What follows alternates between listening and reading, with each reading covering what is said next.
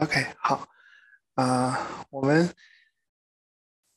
前一阵子学了第7章“盼望与生活，人与神之间的关系”，以及第8章“盼望与生活，人与人之间的关系”。今天开始我们学“盼望与生活，人与物之间的关系”。那人与物之间的关系主要有3个主题，第一个是关于洁净与不洁净之物，第二个是环境保护，第三个是吃血的问题。我们首先来看第一个。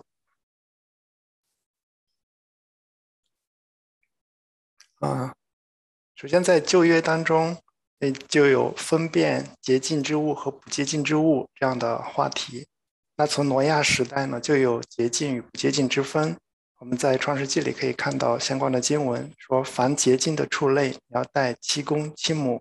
不洁净的畜类，你要带1公1母。创世纪7章2节。然后在洪水以后，耶和华说，动物可作为人的食物。创世纪9章3节说，凡活着的动物都可以做你们的食物，这一切我都赐给你们，如同菜蔬一样。所以在摩西律法当中有很多复杂的条例规定什么是洁净的，什么是不洁净的。那我们下面有分类讨论，而且要稍微思考一下它们不洁净的原因。需要说明的是，圣经里面没有说明这些物质为什么是不洁净的，所以下面的讨论是推测性的，大家有不同意的意见也是没有问题的。首先第一类不洁净的物体是接触尸体的人暂时成为不洁净。在民数记第19章当中说，摸了人死尸的就必7天不洁净。那原因可能是尸体是象征罪和罪的后果，死亡。死亡呢是被约咒诅的一部分，所以尸体摸了人死尸的就7天不洁净。这个死亡是被约咒诅的一部分呢，在创世纪当中我们可以看到，神对亚当说：“你本是尘土，人要归于尘土。”第二个不洁净的是许多动物被定为不洁净。不洁净的动物呢，人不可以吃。那有一部分动物的不洁净是可以它们的不洁净的原因可以推测。首先，猎食的动物不洁净，是因为它们是以其他动物的尸体为食物，而尸体呢是不洁净的。所以利未记17章15节说，凡吃自死的，或是被野兽撕裂的，无论是本地人是寄居的，必不洁净到晚上，都要洗衣服，用水洗身，到了晚上才为洁净。第二类是无鳞的不洁净，因为他们可能是因为他们像蛇，而蛇是魔鬼的工具。第三类呢是骆驼、猪和兔子都算不洁净。猪的不洁净与卫生有关系，但可能更重要的是，耶和华要让以色列人和外邦人有分别，所以在食物上要以色列人养成不同的习惯。这是第二类。但是在福音传给外邦人的时候，神首先宣布一切动物都是洁净的。我们看《使徒行传》10章11到16节，看见天开了，有一物降下，好像一块大布，系着4角，坠在地上，里面有地上各样4足的走兽和空虫，并天上的飞鸟。又有声音向他说：“彼得，起来，宰了吃。”彼得却说：“主啊，这是不可的。凡俗物和不洁净的物，我从来没有吃过。”第二次有声音向他说：“神所洁净的，你不可当作俗物。”这样一连3次，那物随即收回天上去了。所以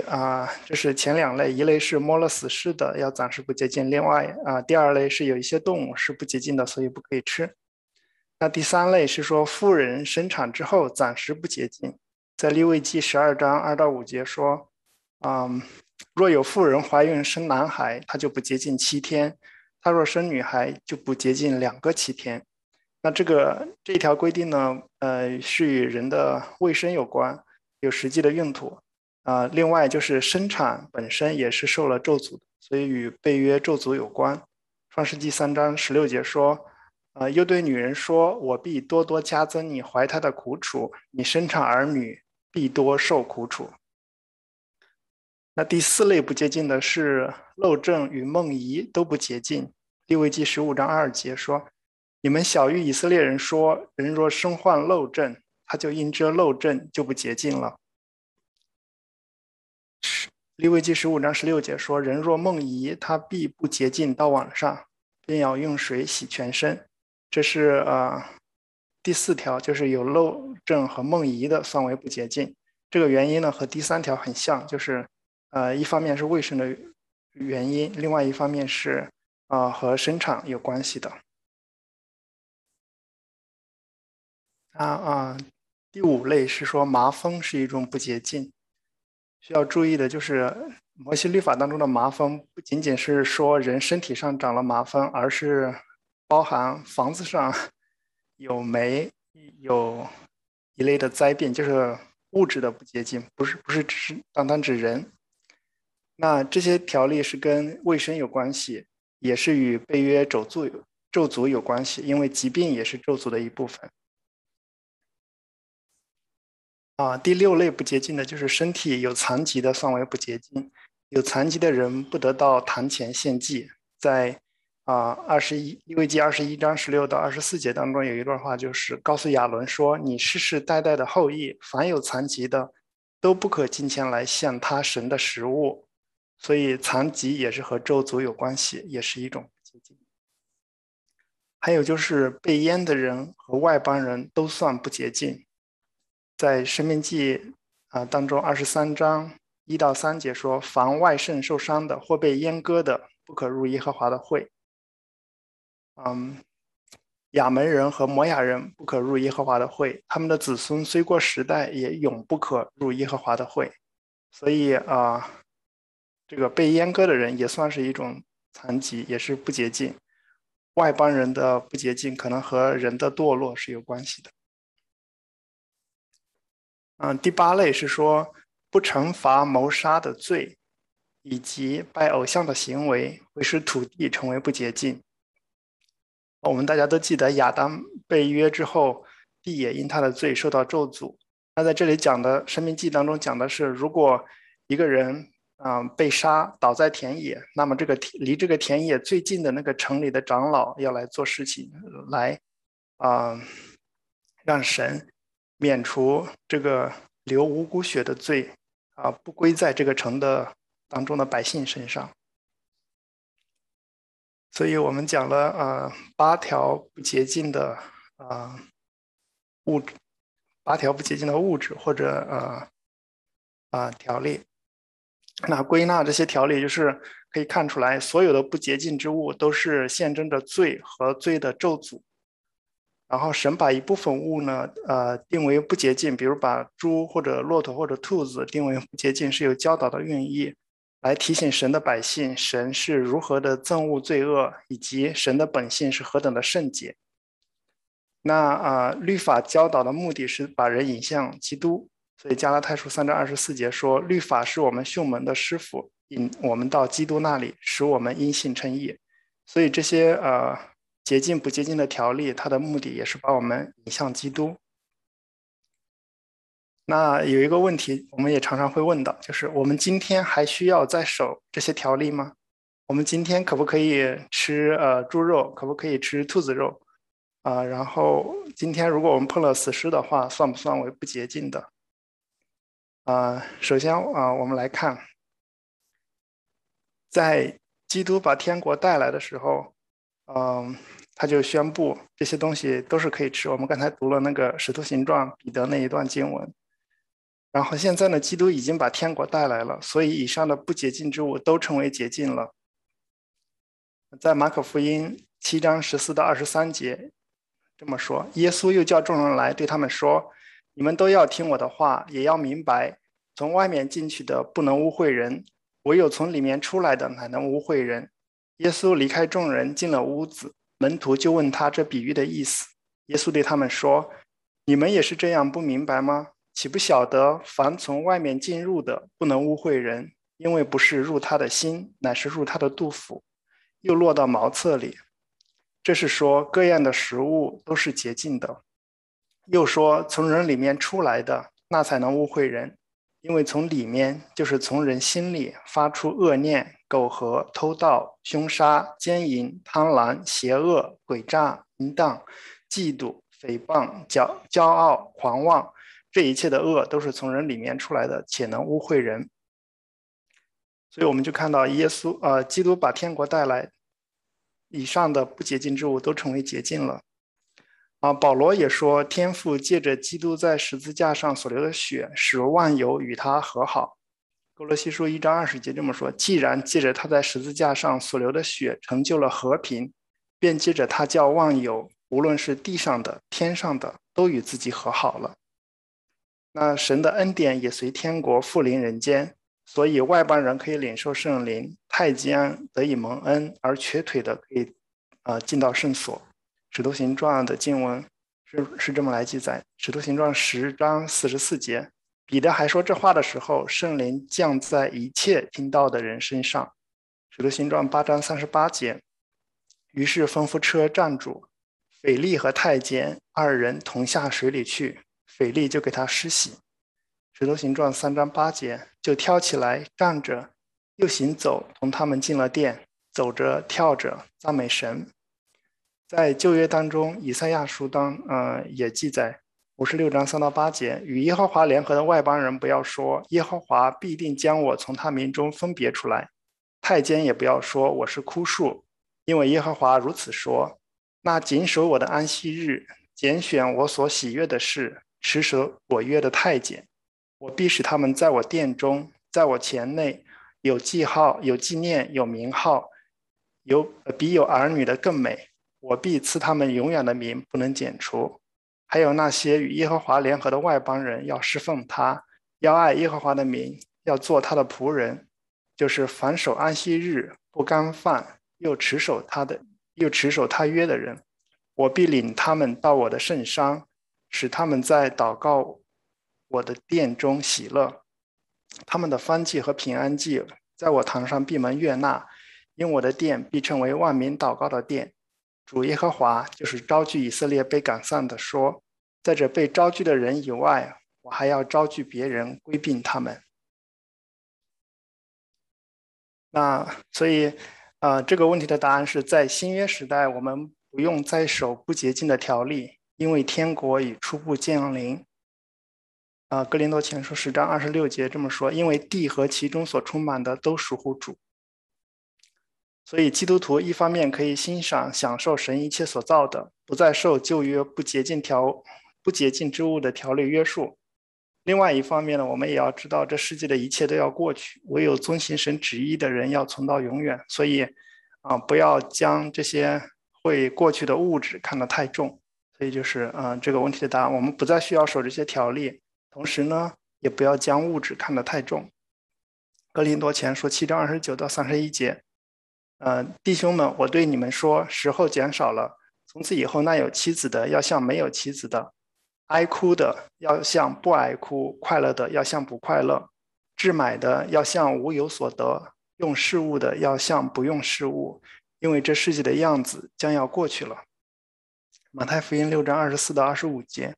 一个人不能侍奉2个主，不是恶这个，就是爱那个，就是重这个轻那个。你们不能又侍奉神又侍奉马门，所以我告诉你们，不要为生命忧虑吃什么喝什么，为身体忧虑穿什么。生命不胜于饮食吗？身体不胜于衣裳吗？马太福音6章26到34节也记载了，就是神看过天上的飞鸟，装饰野地的百合花，所以神也叫我们不要忧虑，一天的难处一天当就够了。所以总结一下，就是洁净之物和不洁净之物的条例，似乎所有的不洁净之物都象征罪和咒诅。那还有一部分是神把它们定为不洁净，是要教导人、提醒人神是如何的憎恶罪和神的本性是何等的圣洁。但是在新约时代基督已经把天国带来，所以地上以上的不洁之物都已经成为洁净的。那在新约时代，我们就不再守不需要再守这些不洁净的条例啊。但是呢，我们也要注意，就是不能过重的看重这些物质啊。对于这一小节，大家有没有想讨论的或者想要问问题的？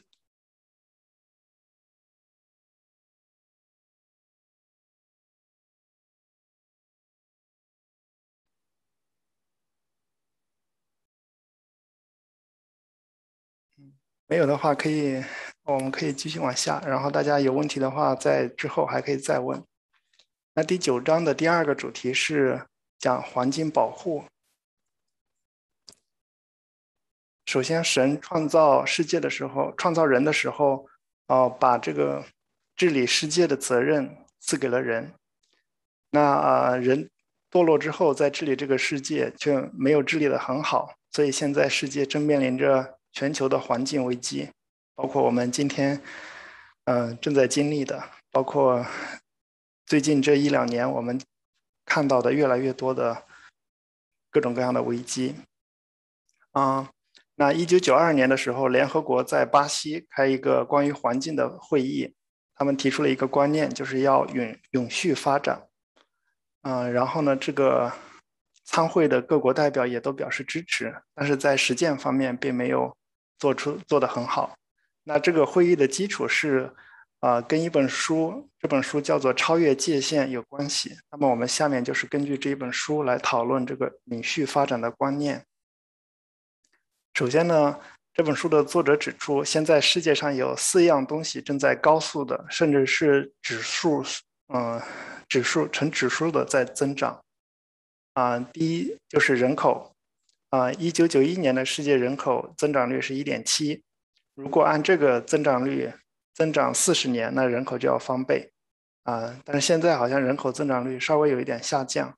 但是也还是很多。到2020年3月份的时候，全世界已经有78亿人。那后面，这个图上有一些预测，就是如果人增长的特别快的话，到2030年会有多少人？然后如果是中型的增长的话，会有多少？如果增长的速度低的话，会有多少人口？总而言之，就是现在人口增长的非常快，然后人口的增长给这些环境会造成压力。第二个就是农业，因为人口的增长就需要更多的吃的，所以农业也会随着人口的增长而增长。第三个就是工业，工业也是在快速的增长，它导致的结果就是污染也在增长。所以这4个在快速的增长。那自然界也有4种界限，首先就是可以耕地的面积是有界限，是有极限的。现在还没有就是完全开发出来，但是呢，极限是32亿公顷。然后每1公顷耕地的平均产量是有极限的，就是不管你施多少化肥，它最后的产量最高就是那么多。有可能你施的化肥越多，它的产量反而越低。然后第3个就是非再生性资源有极限，比如石油、天然气、煤气，这些都不会再生，用完就没有了，它们也是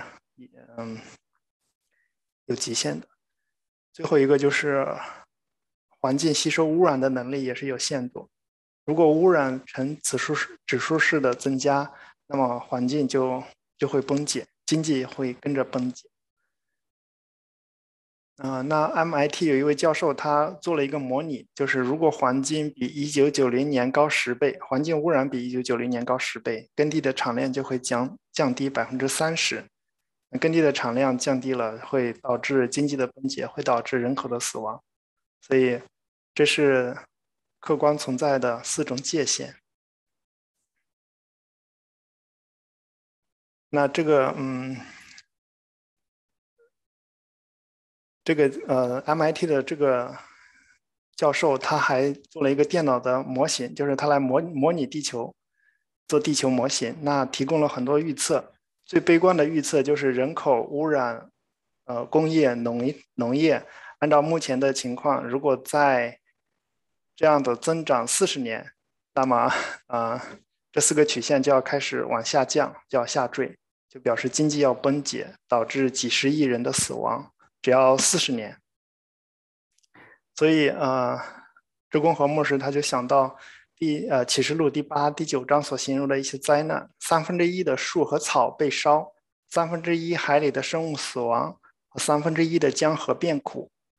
所以就算神不行任何的神迹、任何的惩罚，只要把现在的状况再延长40年，那启示录所记载的一些所形容的一些灾难就会发生。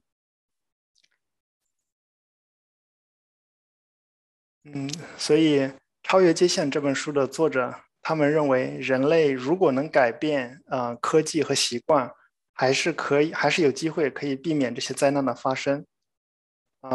他的预测呢，乐观的预测就是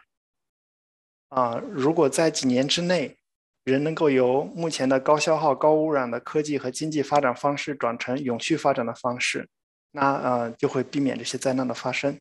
那所谓永续发展，就是能够长期持续下去，不会导致经济崩解的发展，就是跟以前我们学的那个可持续的发展是一样的。永续发展的3个条件就是可以再生的资源的使用率不能超过资源的再生率，就是我们比方说我们要砍树，我们砍的树的这个数目不能超过我们种的树的数目，然后我们抽地下水的速度不能让那个水位持续的降低。第2类就是非再生性资源的使用率不能超过代替这个非再生性资源，就是代替他们的资源的开发速度。比如说我们现在可以用太阳能发电，那我们烧石油发电用的石油，就比方说它的增长的速度要低于或者等于太阳能发电的那个增长的速度。那第3个就是环境污染的速度不超过环境处理污染的能力，就是我们比如说排的二氧化碳，一直都在增加这个环境包括树木呀、草呀，它们不能够处理我们所排出的这些污染。所以这是永续发展的3个条件。他们听起来有道理，但是实践起来特别不容易。因为我们的价值观、生活习惯、经济结构和科技，都需要做非常大的调整，甚至相当于另外一次工业革命才能达到他们的要求。但是现在世界上的状态恰好是相反的，不管是在穷的地方还是在富的地方，都违背这3个条件。比如巴西的热带雨林，他们的面积正在下降。原因呢，是因为这些人要把这些树砍掉，然后把那里变成牧场去放牛，然后呢，可以把牛肉供给其他地方的人吃。然后美国呢，人口占世界人口的5%，但是消耗世界25%的商业资源。然后他们注入大气层二氧化碳呢，要占世界注入大气层二氧化碳的20%。然后在1992年。老布什总统他就说，美国不赞同把二氧化碳生产量降回1990年的水平，这1990年水平的提议，因为美国人的生活水准不容侵犯，也没有讨论的余地。当然，这都是30年前的事情。然后呢，现在发展中国家都是在学美国的这个生活方式。大家可以想象一下，如果所有的中国人、印度人、南美洲人、非洲人都像美国人一样来消费来这样生活的话，那世界可能就承受不起这样的消耗。我们都知道，在创世纪的时候，神对人说要生养众多，遍满全地。那周公和牧师他的观点是，现在人已经生养众多，遍满全地。在创世纪的时候，神也赐给人一个责任，就是要来治理全地。那医治环境需要改变人的这些观念、习惯，以及人现在所认知是对的东西，都需要改变。但是这些都需要从医治人的心灵开始。所以鄙视委任不能与福音使命脱节，就是我们要来劝人，来保护环境，但是其实最重要的是要改变人的心，让人从心里愿意这么来做，而不是制定一些法律啊、条例啊这样来改变。那这是第二节，就是关于环境保护的。一个小节，就是神创造人时，把鄙视委任赐给人，并让人治理这个世界。现在人已经生养众多，遍满全地。要按鄙视委任的精神来治理，包括医治遭受污染的地区。但是医治环境要先从心灵的医治开始，所以不能把这个治理环境和传福音给脱开。关于这一小节，大家有什么问题吗？那个强强，我觉得这个地方有很多要讨论的地方啊，因为关系到这个环境啊，关系到人口啊等等之类的。我个人觉得这些地方是有很多有争议的。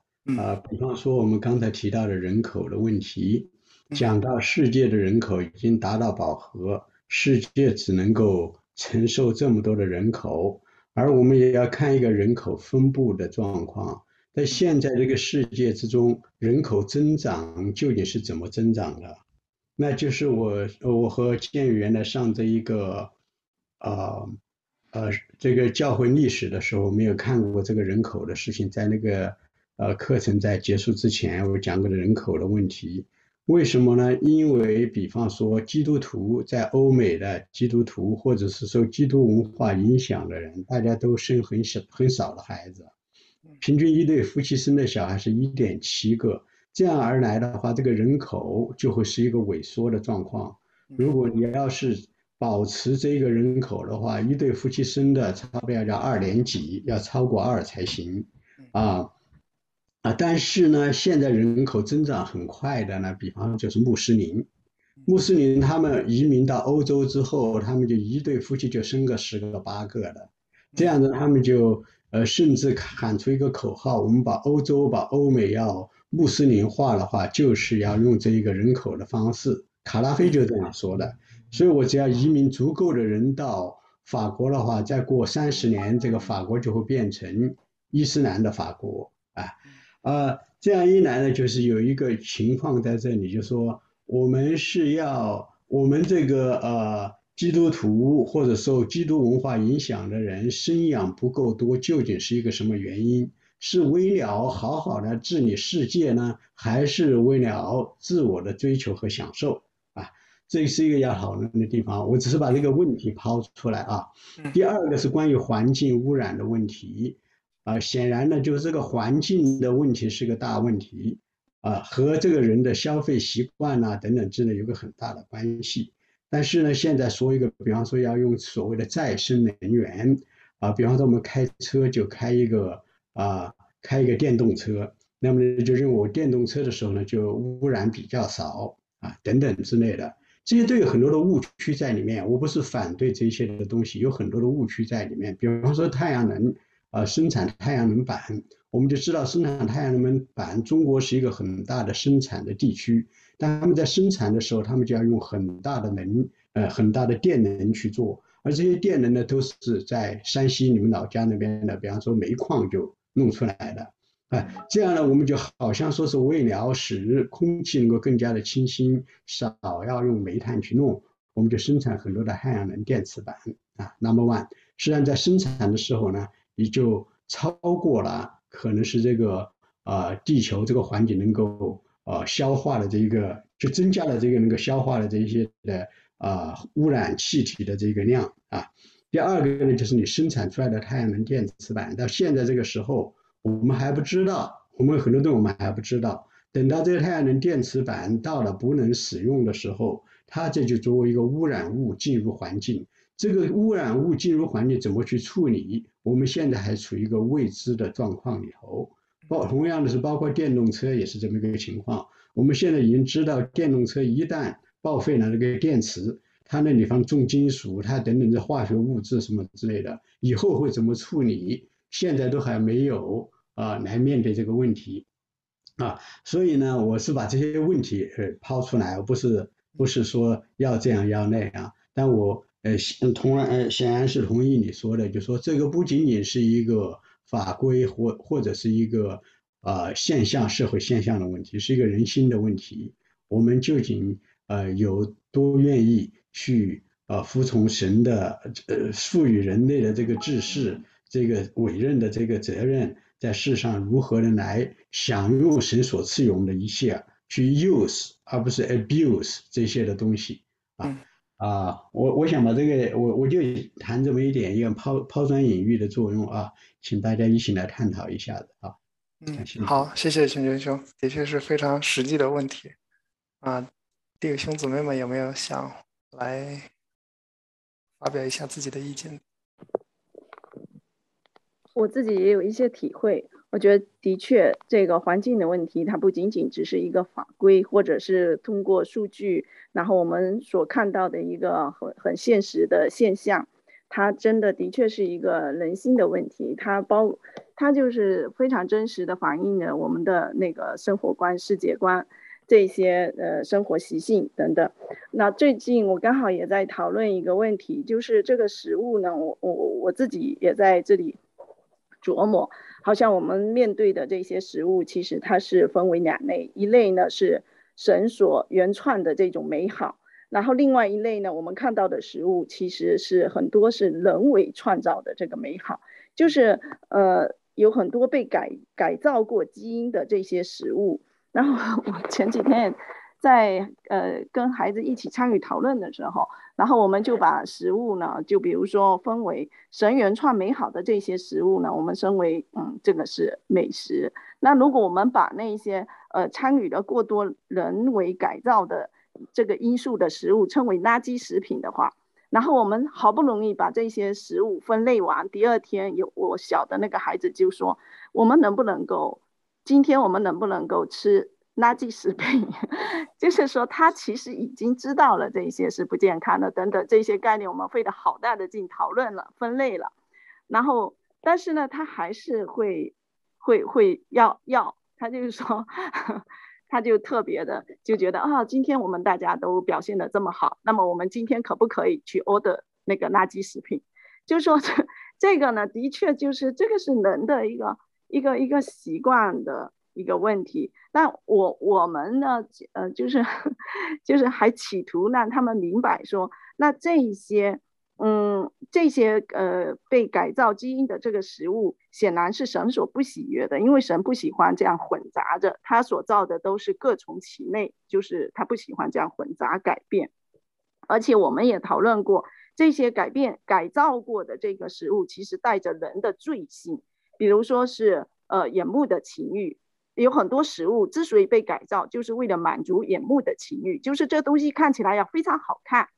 然后呢，也是带着这个肉体的情欲的这个需求，就是我要好吃，我这个口感要很好等等，这个是满足这个肉体情欲的需要，而他最终的目的是高举人的荣耀，就是觉得人可以做到这些，所以其实是一个今生的骄傲。那么如果这些食物是带着人的罪性产生的，然后我们去选择这个食物，去帮助这个食物的运作的这个过程产生利润，那我们是不是也参与了罪呢？但是这个问题要带着孩子们一起讨论呢，其实是很沉重的。讨论完之后，他们还是很愿意吃垃圾食品，所以这个这也是我这个思路，也是我提出来一个问题，但是没有答案的一个讨论。好，我就先。好，谢谢安妮姐。对，是非常非常难的。比如说天气非常炎热了，我少开一会儿空调可能会保护环境，但是愿不愿意出一会儿汗就热一会儿呢？就是是很难的。还有没有弟兄姊妹愿意来分享自己的观点？我还可以说一句吗？就是我们最近还有一个比较有盼望的讨论的话题，就是发展这个精准农业。因为这个精准农业就是在了解、尊重神原创的农作物生长习性的情况下，然后我们去给这些的作物呢提供所需要的温度、水分等等，这样子的一个发展方向，好像既尊重了这个神所创造的美好，然后呢又可以达到增加产量，减少耗损。因为比如说像这样大部分的田，那有一些作物如果产露在外面，它就会受损失。所以我觉得这个比较有盼望的话题，这个好吧，但是也还没有答案。是。强强，佳妮你说。我发了3个链接在群里。第一个链接是现在世界人口的增长率的分布图，然后你点进去的话，可以看见现在大部分的人口增长率最高的是集中在非洲、印度，这些亚洲和非洲这2个主要的国家。然后还有一个是2015年的。应该是联合国他们的一个人口的报告，但是那些都是英文，就看有没有人感兴趣，特别长那个报告。然后第3个链接是世界银行的一个博客，也是15年的时候写的，就是跟今天讲的这个 topic 就很相关。它就是预测了4个点，一个是2011年世界人口将达到112亿，就它是属于就是你刚才讲的那本书《超越极限》里面属于是比较高增长率的那个模式。然后到了2011年第2个点，他说世界上80%的人是居住在非洲和亚洲，这个就和现在的增长率就是我觉得还是大概率就是会这样。然后第3个点就是2015年到2050年非洲将成为人口增长速度最快的地区。然后第4个点，全世界新增长的人口中半数来自9个国家，然后这9个国家一个是印度，然后一个是尼日利亚，还有巴基斯坦，然后还有康狗是什么？刚果。刚果，然后还有 Ethiopia 是什么？我就不知道。埃塞俄比亚。对，然后还有美国，然后还有印度尼西亚，还有 Uganda。对，然后我就觉得今天讲的这个还挺有意思的。就我在想，那么多人在非洲和印度，就是非洲和亚洲，那这边的房地产是不是就要下降了？反正我就在那瞎想，就觉得还是非常怎么说，就是如果人口增长，我就觉得好奇怪，为什么越穷的地方反而大家越生，然后越有钱的地方大家反而就生的少。如果在这样的模式下，那美国你如果要提高人口的话，那你只能吸纳大量的移民，然后现在的移民不是已经是一个问题了吗？那这样子你看非洲的人最多，那不就是我觉得像美国很有可能以后就会让印度啊非洲很多人都过来。对，然后我就想到这里。好，谢谢佳妮的分享。我不知道，我也只能看到这些东西，但是不知道以后会怎么样。我也想分享一点哈。我觉得其实这是所有的问题，就是人跟神之间就是脱离这种关系了吧？就是因为人不要神，所以才导致现在这么多的问题。就像刚才他分享的，就是小孩子他明明知道垃圾食物不好，可是他们还是选择要吃垃圾食品哈。那我就想，其实这个问题其实根源就是我们人真的没有一个永恒，跟神就是说隔绝了，所以才导致这种状态。因为现在的人就是说是不认识神、敌对神的嘛，那他就人就是现在主张的就是我要自主，我要自治，有自己的主权。所以就是说他在现在的人的概念里面，其实就没有一个永恒性，也没有就是说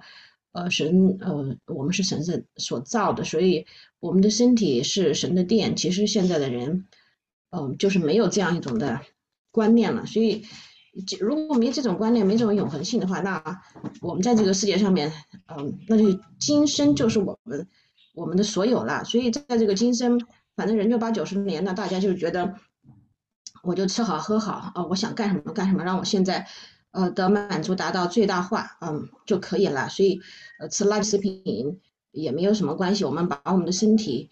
随便的去滥用哈都没什么关系。现在不光是吃垃圾食品包括这种毒品还有很多反正就是现在想都想不出来的一些很乱七八糟的一些东西，其实都是人就是对于对于神所创造的我们这个身体是没有这个认识的，觉得身体是我的，我想怎么样就怎么样，但是完全没有一个概念，就是说我们的身体是神造的，我们应该用我们的身体去荣耀神，用我们的身体去实现神在我们这个造我们的这个生命上面的意义和那个目的。所以我觉得根源就是这个人他不要神啊，所以才导致这些东西，觉得就是一个罪性吧，很可怕。就是也觉得其实我们基督徒真的是应该这个世界上面把这个圣经里面所启示出来的这种就是神对于人的这样一种的观念能够传达出去。但是在这个时候，我觉得这个时代真的是太难了，这个积累的哈。还有刚才那个佳妮讲的那个，我一想了一下，就是穷的地方为什么生孩子就生那么多？我是觉得就是穷的地方，你要避孕的话很困难的，这个没有那个，我想他们可能没有那个经济能力去避孕了，所以他就那基本上你就生孩子，就像你像我们那个爷爷奶奶辈那时候，他们都是生十几个，因为他们没有避孕这个措施。我就想这么多，还是要回归人吧，回归神，我觉得。那其实解决方法不就是帮助穷的地方富起来，让他们有那个条件去，就不能光想着自己富，你还要自己富了之后帮别人富，先致富，拉动后致富。没有，我瞎说的。这样子他们就有条件避孕了。对这个我觉得现在应该已经有很多人在做，就是像一些基金、慈善基金也在做这样的事情。但是像吴金姐刚才提到的，就是人还是要回归到神，包括对于自己的，就算你知道了，也采取了这样的措施，但是有可能还是会想去，就是不能改变自己的习惯，还是想去吃垃圾食品，还是想去享受一些比较奢侈的东西，就是最重要的还是得回到，就是把福音传给人，让人知道神在人身上的旨意，以及神委派人来管理世界这样一个心意。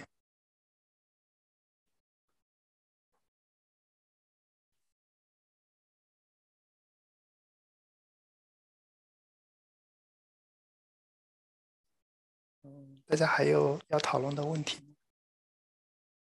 刚才秦军兄提出了很多问题，大家也可以就着秦军兄提出来的来讨论。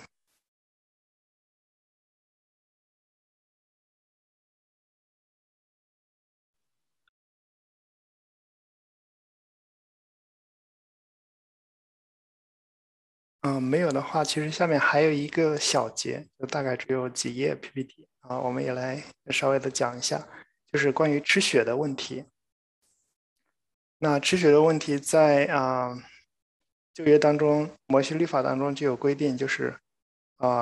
创世纪当中说，唯独肉带着血，那就是他的生命，你们不可以吃。摩西律法当中也说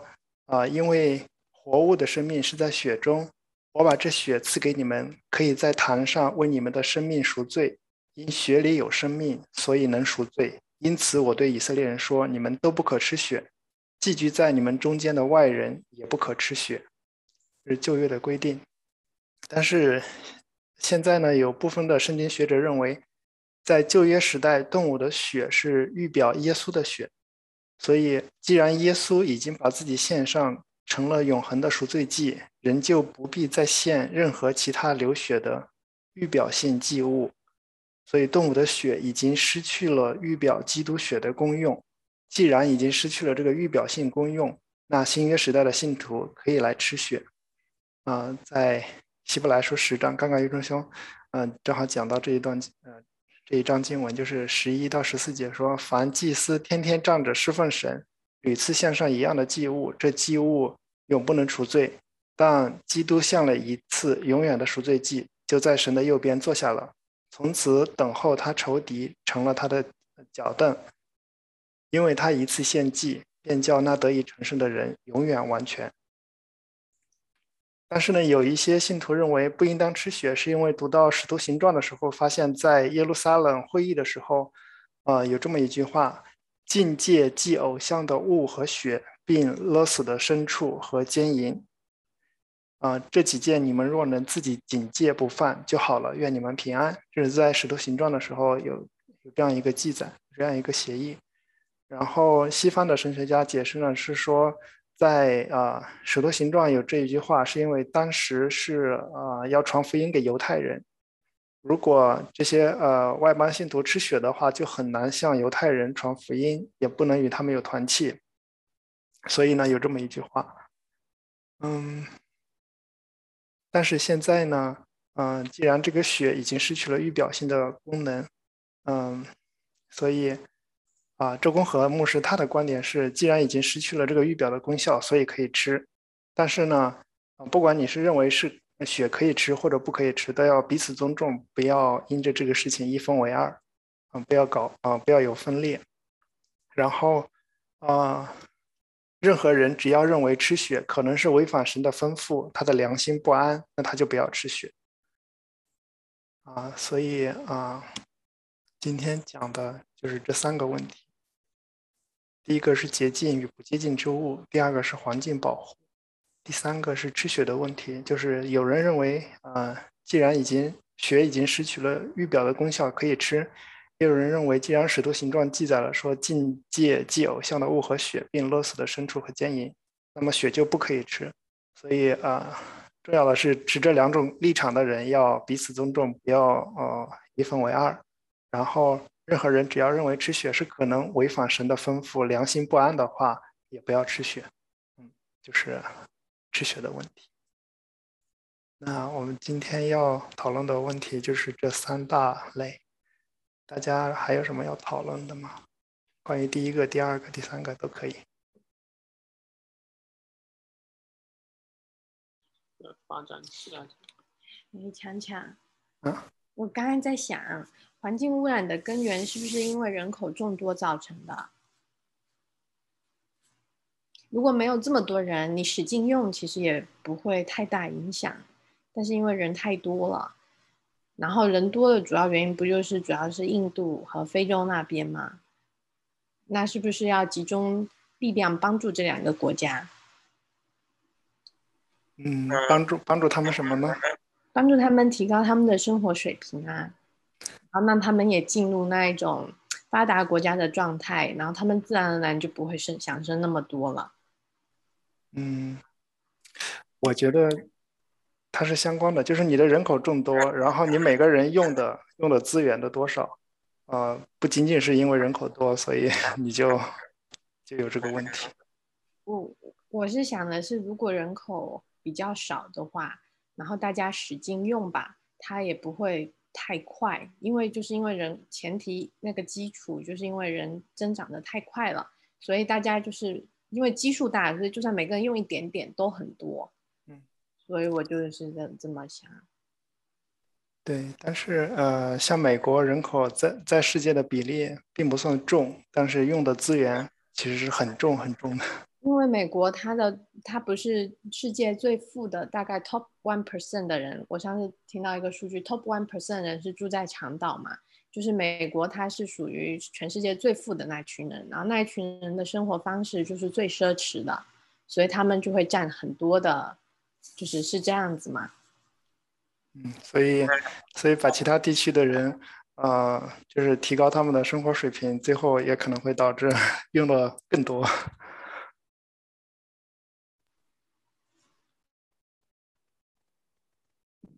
其实说到这个人口问题，我觉得刚才群弟兄提到的这个是，很值得我们去回想的。人口增长的数量，然后它的分布也很重要。那基督徒人口并没有增长，反而是萎缩。那神在圣经上是就生养众多，就还有就是怎样教导人回归到神所设立的这样的一个循环秩序当中。我们不能只是看一个人口增长的问题，而不看它的这个分布和一些人口的一些状况的比例。所以这个其实我们不必跟着这个数据去看怎么样去解决这个人口的问题。也许有一些人会用极端的有一些管理者会用极端的方式强迫人口下降等等等等。我觉得我们不是停留在这样的一个政治层面或者是一个属世的层面来讨论这个人口的问题，而是真的是要看这个人口的分布情况，然后来看人口萎缩的是什么样的人。不，这个也太敏感了。我想说我们不能这样。作为我们基督徒，我们能做什么？你能做什么哈？那像嘉烈说的那些啊，不然这个很多那是very interesting 建议，但是这边一般这都是在国家上面来处理啊，或者联合国这些来处理，那是从世界上面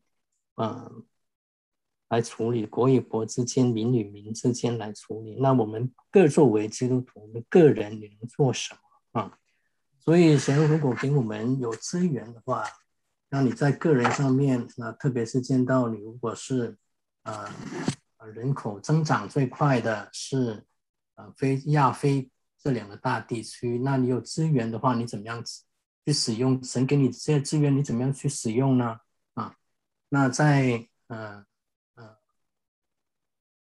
会有要不要考虑，就是我们能做的，能不能个人做的，就考虑再支持一些在亚洲、非洲这些传福音的工作的机构、基督徒机构。那有些不少传福音的这些机构呢，他们也参与在社会的建造上面，不单单是福音的工作，也在生活条件、生活的指标上面，他们也参与Work Vision， 这是一个比较大的一个组织所以这是我们可以考虑到的。那我们教会也在支持宣教士这上面在起步，是吗？神给我们开路，在日本那边工作。那或者以后我们作为教会的层面，也可以在亚非这两边更多的投入这是我们可以做的。就是刚才秦军兄也说了，穆斯林可能生8、9、10个都很多很多，但是我们是不是也要 follow 他们，就是靠着生育来让更多的人来信呢？还是可能要更多的传福音，让更多的人来信呢？也是一个问题。对。另外一个像欧洲现在基督徒人口在萎缩，那以前是欧美将宣教士送到亚洲、非洲那边，那萎缩是很多穆斯林到了欧洲，那是不是你有个想法有个可以从这个角度来想法，是不是人不愿意，就是不愿意去，所以神将不幸的人带到欧洲国家身边呢或者在加拿大是有这样有不少一些基督徒10几年前他们就发现很多印度的人搬到他们社区里面，给他们有个传福音，更多的传福音机会。这是我们可以得到自己每个人可以在面前有个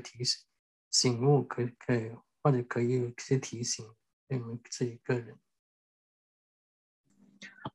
我还想，我就刚才在想，就强强说的，我们是传福音还是生更多的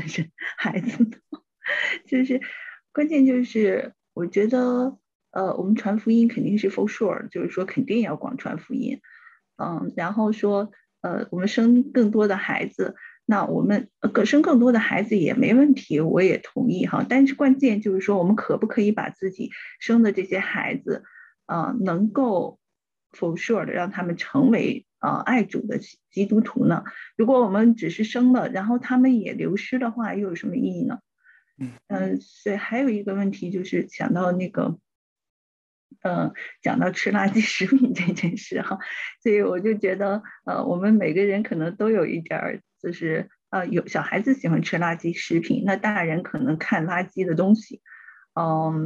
之类的，就是说。关键我就觉得，那我们就是在这个点上，还是要改变，求神改变我们的心，我们能够以神为乐，就是我们要学习以神为乐，然后达到一个像保罗那样，就是他可以处贫寒，也可以处富足，他可以就是说吃的，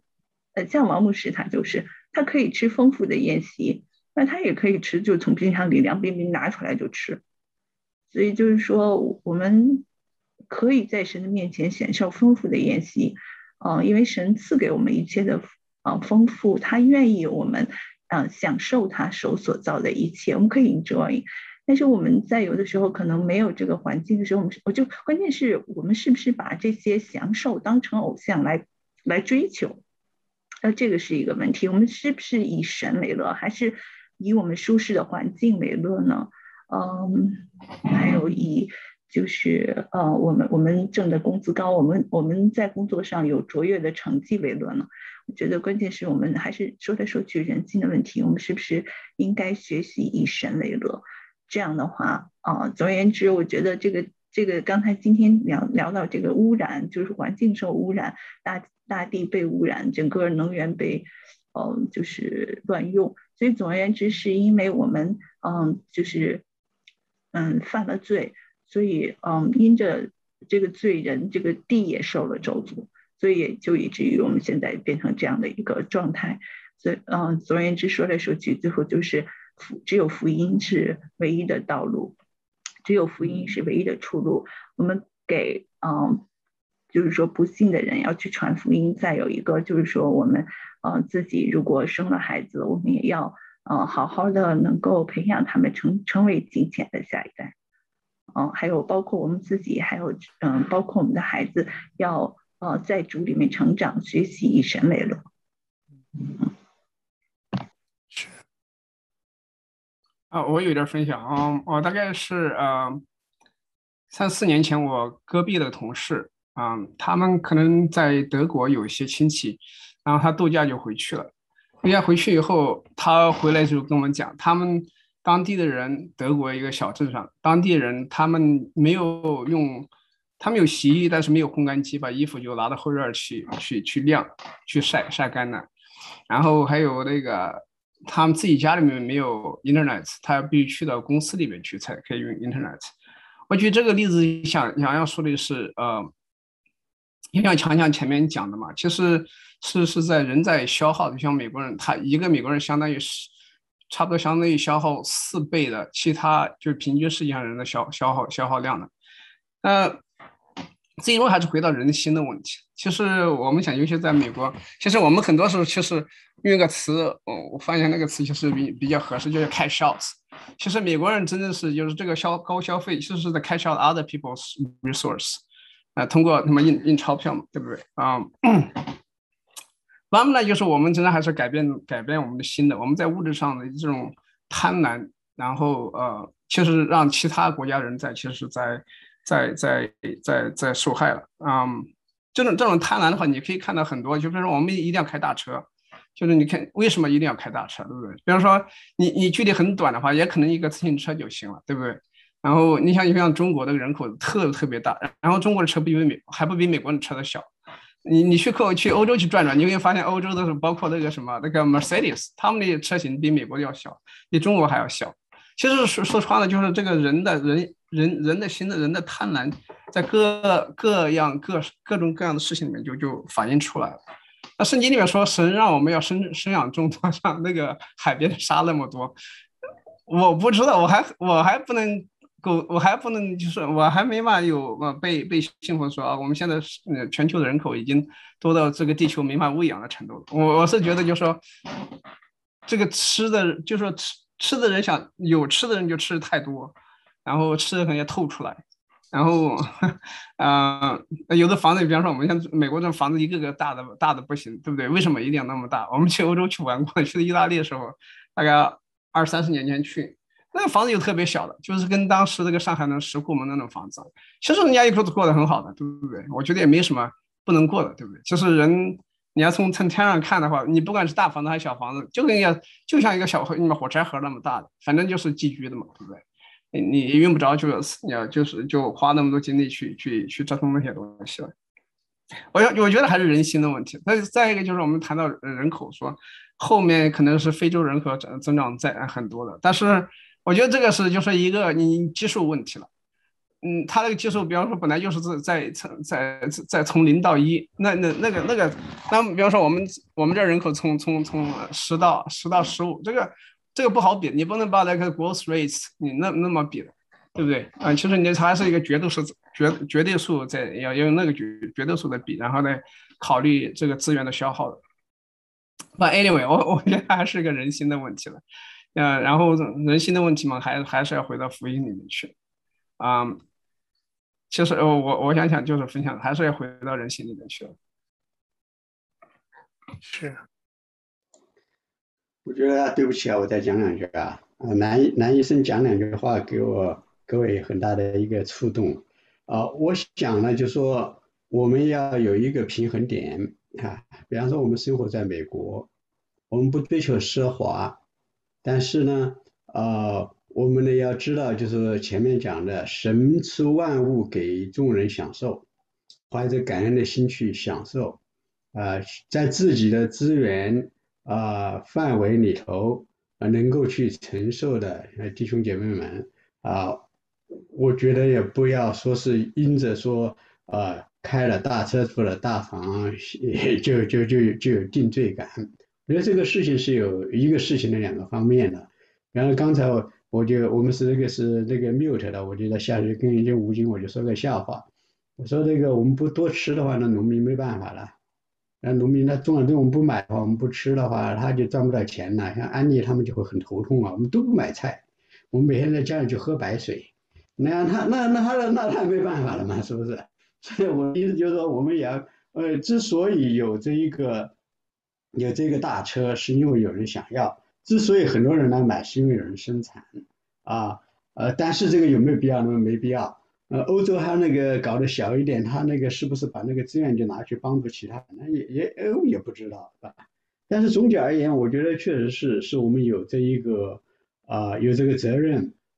不要去 abuse 不要去滥用神所赐的资源，不要去浪费神所赐的资源，而要把这个神的资源能够用得恰到好处。在一个方面，就我们讲的环境保护的时候，就有一个问题，我们知道现在有一些的人就叫环境保护主义者，他呢就把这个保护环境就不用这个环境的东西呢就推到极致，那也是不可取的。然后就不能砍树，那加州据说他们加州那边就是因为没有一个规划去砍树，所以那个树的那个密度呢就太高的时候呢就容易引起山火，还有一些很多死的树呢也没有给拎走。就说有这些的情况也在里面，这也是我们一个治理神所赐给我们这个世界一个方面所以是要把那个钱花在哪个地方去是不是要好好的去治理，如何去治理，这些都是我们要注意的。作为我们个人而言呢我觉得我们是要常常的审视我们是不是活的生活是不是尽量的简朴那个谁约翰卫斯理他一生其实他写很多书，他收入很高，他有各种各样的收入进来，但他在过世的时候他只有1支钢笔和几块英镑他一生的就是说是他一生的一个座右铭就是尽量赚钱，努力赚钱努力存钱，努力去捐献，他就把那个钱就是就都给拿出去给有需要的人。那么对于我们而言呢，我们有一个好的计划，从个人和个人的家庭而言呢，一个好的计划，我觉得这就是我们学这个伦理一个提醒吧，对我们的一个促进吧，好不好？这是我要分享的。我也想说一点，同意刚才大家讲的，就的确就是这个人心的问题。其实就是我们个人，我们生活在这社会里面的话，其实我们是没有办法摆脱这个社会的大趋势的。那我是觉得这个社会大趋势其实都是谁在影响？我感觉就是都是那些什么大财团，那种大的经济实体，他们就是为了他们的一些利益，他们其实，你比如说，我现在常常会感叹，比如说，你就说买房子的事情，你说你想买一个小一点的，你真的都买不到。现在这个新开发的这种房子，就全部都是那种大的哈。比如说他们的开发商，他当然做大房，他赚钱，所以就是还包括那广告这个广告媒体啊，他们就整个的这个渲染这个烘托，他就是把人心里面的那种对物质的那种欲望给你推广到那极致哈，然后把那个欲望就是觉得你满足你这个物质的欲望了，那你的生活就完满了啊，就是这样子。所以就是把人心就是对着神的一种这种应该应有的一种敬畏和一种寻求，就是完全被切断了，就是把人的心完全引到另外一条路，就是对物质的极大的追求上面。那个就是人心的问题吧，说什么好忘掉。先分享这一点。好，谢谢吴金姐。有强兄是要分享。对，我不是说前面那个问题，我是想说你那个第3点啊，因为我觉得经常就是跟弟兄姊妹在讨论的时候，或者是新信的人，他们会问一些这样的问题啊，尤其是中国的信徒啊，他有时候会问说，能不能吃狗肉啊？然后呢，能不能吃血啊？那么相对来说，有时候在教会里做一些辅导的话，我们就给的这个答案就是说，应该是要从圣经来的嘛。就是能肯定的地方，那就要肯定，不是说商量着办，你觉得吃也行，你觉得不吃也行。那么就是关于吃血的问题呢，我一般就是刚才也看到你的这个答案啊，然后呢就是看了你的这个这个 slides 里面的一些内容，那我呢基本上就是根据这个《使徒行传》第15章那个就是耶路撒冷会议啊，耶路撒冷会议呢也是在这个就是主耶稣过世以后，使徒们啊他们在雅各啊、彼得啊他们召集下面，他们也知道耶稣的血啊已经拯救了这个世上的人，但是他们在回答这个问题的时候啊，他们这个问题其实说的是非常明确的啊，就是说因为圣灵和我们定义不将别的重担放在你们身上，不是他们自己定的啊，也是圣灵定的，对吧？也是从神来的，因为他们也是肯定是经过祷告的嘛啊。唯有几件事是不可少的，就是禁戒祭偶像的物和血，并勒死的牲畜和奸淫。这几件你们若能禁戒不犯就好了。这里很明确，就叫禁戒不犯就好了。愿你们平安。所以我觉得这个事情，我个人的理解是不用商榷的，因为在这里已经明令就是这么说的，就是圣经里讲不可不可，那你不能说不可啊，或者真的是不可吗？或者可以商量。所以我觉得在吃血的问题上，我自己根据对圣经的理解，就是说作为信徒不要去吃血啊，这就是我自己一点看法。好，谢谢。好，谢谢有强兄的分享。有强说到这里，那我也想多说几句，就是再支持一下有强的想法。你看，像那个我们家新政就常常取笑我说，我最喜欢的旧约的书就是利未记，因为我看里面看来看去就觉得说，它什么东西要放多少天，然后什么东西不能吃，什么能吃，等等，就是说它这些东西的定规出来都是跟现代的那个传染病的知道的东西是非常非常一致的。比方说我们现在这个COVID 说你要在居家隔离，一开始什么7天10天，现在中国搞到21天，就是说是因为如果你得病了的话，一般就是很多传染病大概潜伏期就是7到10天，你要是潜伏期就是这么长时间还没有爆发出来的话，通常的情况就是说你要不然已经对付得了它，要不然就是说你已经就说你没有染上。所以就是圣经的这些还有这些就是神的这些定规是要我们洁净，其实也是对我们有一个保护的作用。为什么罪是为神就是神不愿意人犯罪，并且让耶稣基督在十字架上为我们钉死，就是因为我们承受不了这个犯罪的后果。就是这种我们选择自己去判断说这个事情对我好还是不好，那么这个引到的就是死，就是跟神的隔绝，就是死。那有些事情我们可能就说从理论上面我们可以看得到，我们知道说神的定规是这样。我想就说我们现在学过什么免疫，学过微生物的人可能会很容易理解说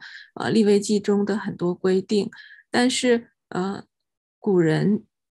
就是摩西那个时候他们不知道是这个缘故，但是他们就是因为有了神的话就去遵守。那虽然他们不知道这个细菌是怎么长起来的，传染病是怎么来的，但是他们如果遵守了神的诫命，那么他们就会少惹很多麻烦。比方说大家可能都知道为什么穆斯林也不吃猪肉，就是因为他们吃了那个感染病的那个猪肉，然后人也染上，然后好像是在什么一个大战当中死了很多很多的人。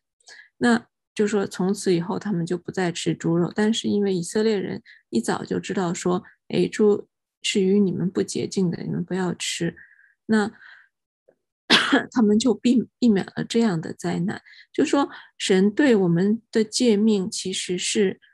一个保护的作用。如果我们就像我们今天正好是玉春讲到也是提到这些，如果我们相信神，我们知道说他对我们不是说要让我们难受，然后神就高兴了。神是一个保护的一个作用，神也知道我们不能承受这个罪的这个后果，所以神设定了耶稣基督作为我们的挽回祭，说我们可以重新与神和好。就是说这种圣经上面的很多规定，那我们尽量的去遵行。虽然就说我自己猜测是说，如果你要是吃血的话，里面有一些就是动物临死的时候释放出来很多这个那个东西，你就算是你把它那个fully cooked， 你也就把它完全做熟了，也不一定能消耗掉，或者说很多比方说吃牛排要吃什么几分熟，里面还带着血呢等等那就说可能就是会对身体有不好的影响。那我不一定知道，就说对于这个带吃血的这个问题，我不是能够从现代的什么传染病微生物的来有很有把握的来解释。但是就是说我相信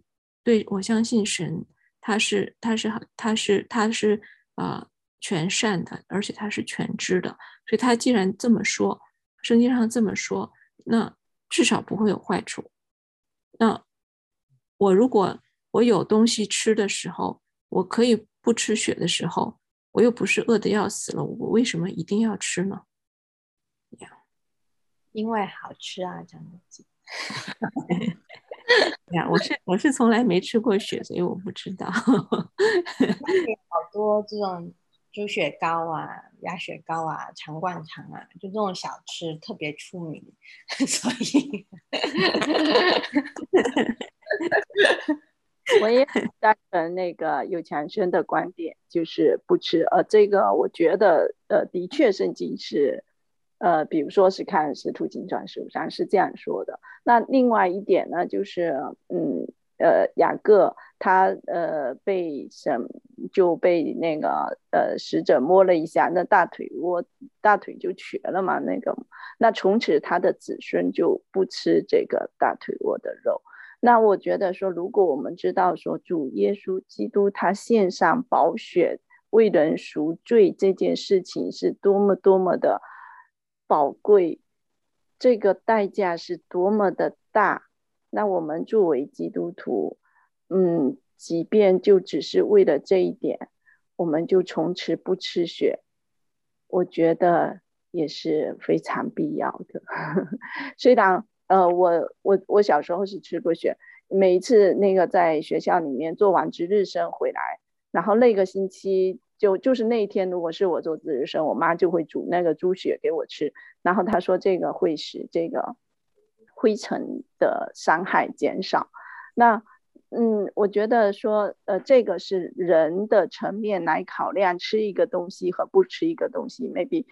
有些人是喜欢这种味道，有些人是为了某种需求，但这是人层面的考量。但如果是虽然我不懂，可能血里边含有什么样子的病毒啊、细菌啊，或者怎么这些常识，可是我如果只是单纯的敬畏神，单纯的愿意按照圣经所说的去做，我觉得会得到好处。就好像刚才那个咱也提到，也许有一些族群的人不吃猪肉，他是为了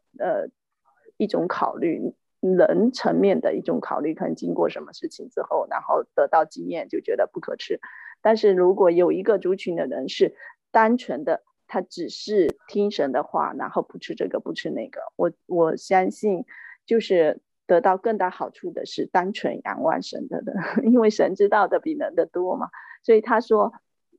不好，我们就讲不好。我觉得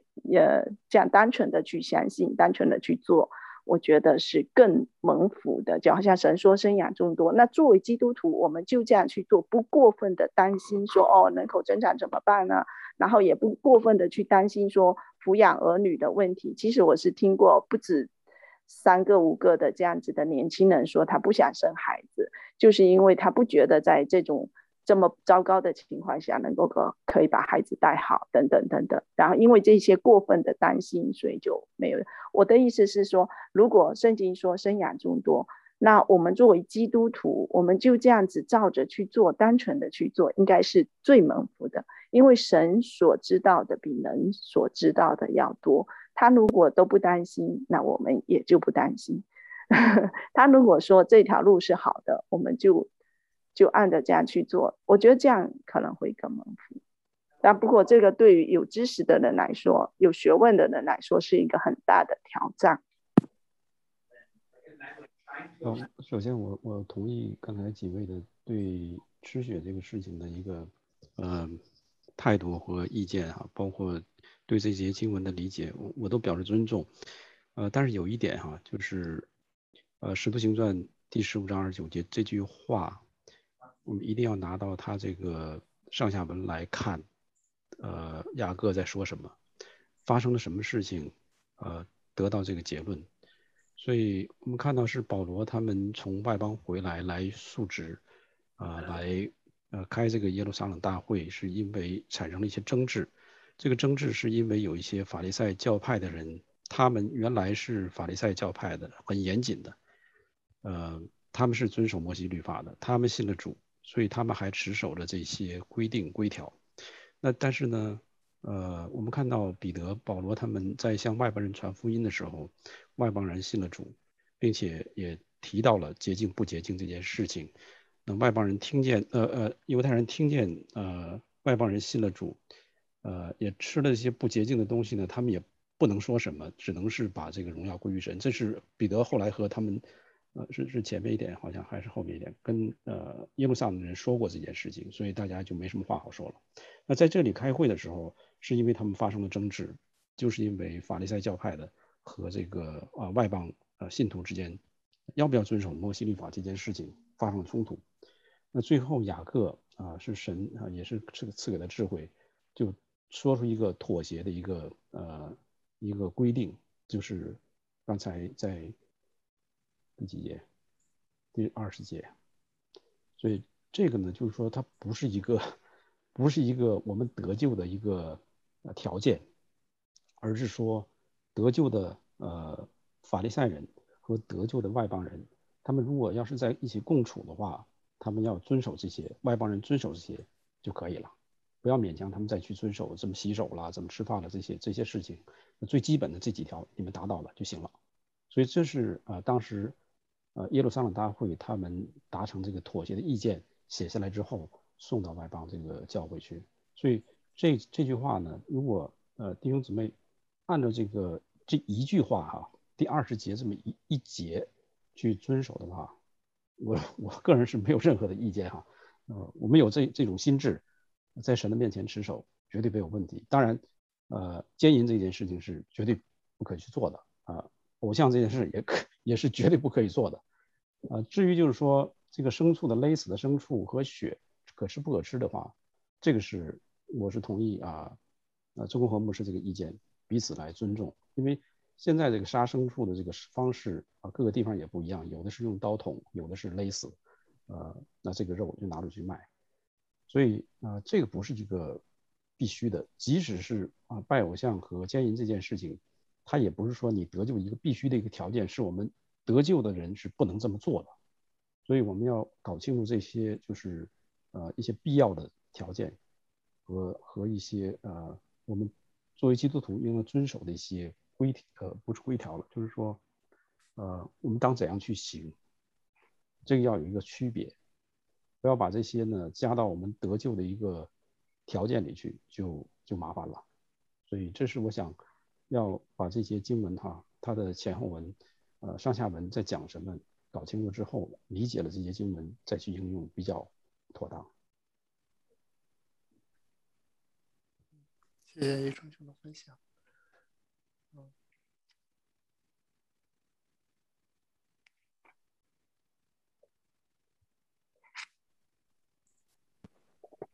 我觉得从这个背景来说，当时法利赛教派的和外邦人信徒之间的这个对食物这个方面的这个讨论，其实也这个背景也适用于我们现在也有一些就是持守派的，然后和一些自由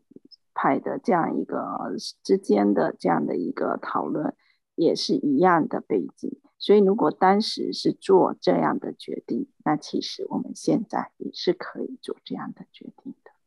它虽然不是一个得救的必要条件，但是却是我们很好的一个操练的方向。因为很多的时候我们在行为上操练敬虔，操练符合神的心意是很宝贵的。对，这一点没有错哈。但是就是我们不要把我们能做到的去和一些不能做到的弟兄姊妹去比较，因为这个很容易产生一种比较出来，并且就是说，比如说我坚持不吃血，实际上我现在我不爱吃血，我知道那个刚才张悦讲的那些那些我都认同，这血的不干净不洁净这些事情。当然从另一个角度来讲，你说预表耶稣的血，这我都能够同意。那从我个人来讲，我也不爱吃。就是即使是不是预表的话，现在我看到利未记我也不爱吃，但是我不会去炸着一个吃的人说你怎么不操练敬虔你怎么不去想这个血是耶稣的血？这个我想就是说，这是中国和牧师他在这本书里提到的就是一个要点，就是我们在这个不是一个必须和不必须这上我们去争执的地方呢，我们就彼此来尊重，我觉得这是一个要点。因为常常我们说我们操练敬虔的时候，可能我们很多地方我们做不到，我们做不到的时候，然后能做到那些弟兄姊妹可能就会来指责我们。同样的话，我们做得好的话，我们可能就指责那些做不好的弟兄姊妹。实际上这跟救恩是没有什么关系的，只是我们在属灵这个路上走的这个点不一样，可能你走的比较靠近这个圣洁，我现在才几步，所以呢，如果你反过来要是说我，或者说一个信心软弱的弟兄，可能就会使他跌倒。所以这是这个原则就是也是在哥林多书信里头一再强调的。这个我想把原则抓住是最好的。我也同意，操练敬虔确实非常不容易。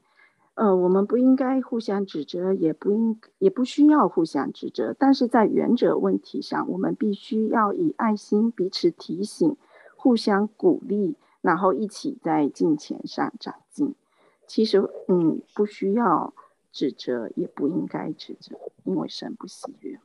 但是呢，在一些原则问题上不能够妥协，我们是要以爱心彼此提醒，互相鼓励，一起操练金钱。是这样。我讲两句啊，并不是一个原则的问题哈，吃血这个不是一个原则的问题，我个人是这么看法。它只是当时那个时代，他们的那个在那种背景之下，他们做出这么一个决定出来，并不是说要适合于我们今天所有的信徒。那关于这个淫乱还有前面一个是什么？拜偶像，这个是肯定是一个原则哈。吃血这件事情，它并不是一个总的一个原则，是一个犹太律法的一个延伸而已。所以这些我想，我们要分辨一下之后呢，我们在神的面前，我有这个信心持守这个，我就持守。如果我看到有些弟兄他软弱，我也不用去指出来他，因为这个并不是一个他得救一个必要条件。假如我今天吃血，明天我死了，我还是持守耶稣基督是我的主，我相信神是会接纳我的。但是我说这句话并不是鼓励弟兄怎么去吃血。好吧，我虽然不能够理解为什么在同样的一个会议当中提到的吃血的问题就是延伸的问题，而淫乱的问题就变成是必要条件了，我不能理解，但是我也尊重你的看法。对不起，安妮，那个玉春，我讲两句话吧。关于这个事情呢，我们要看这个背景。这个背景呢，乃是在那个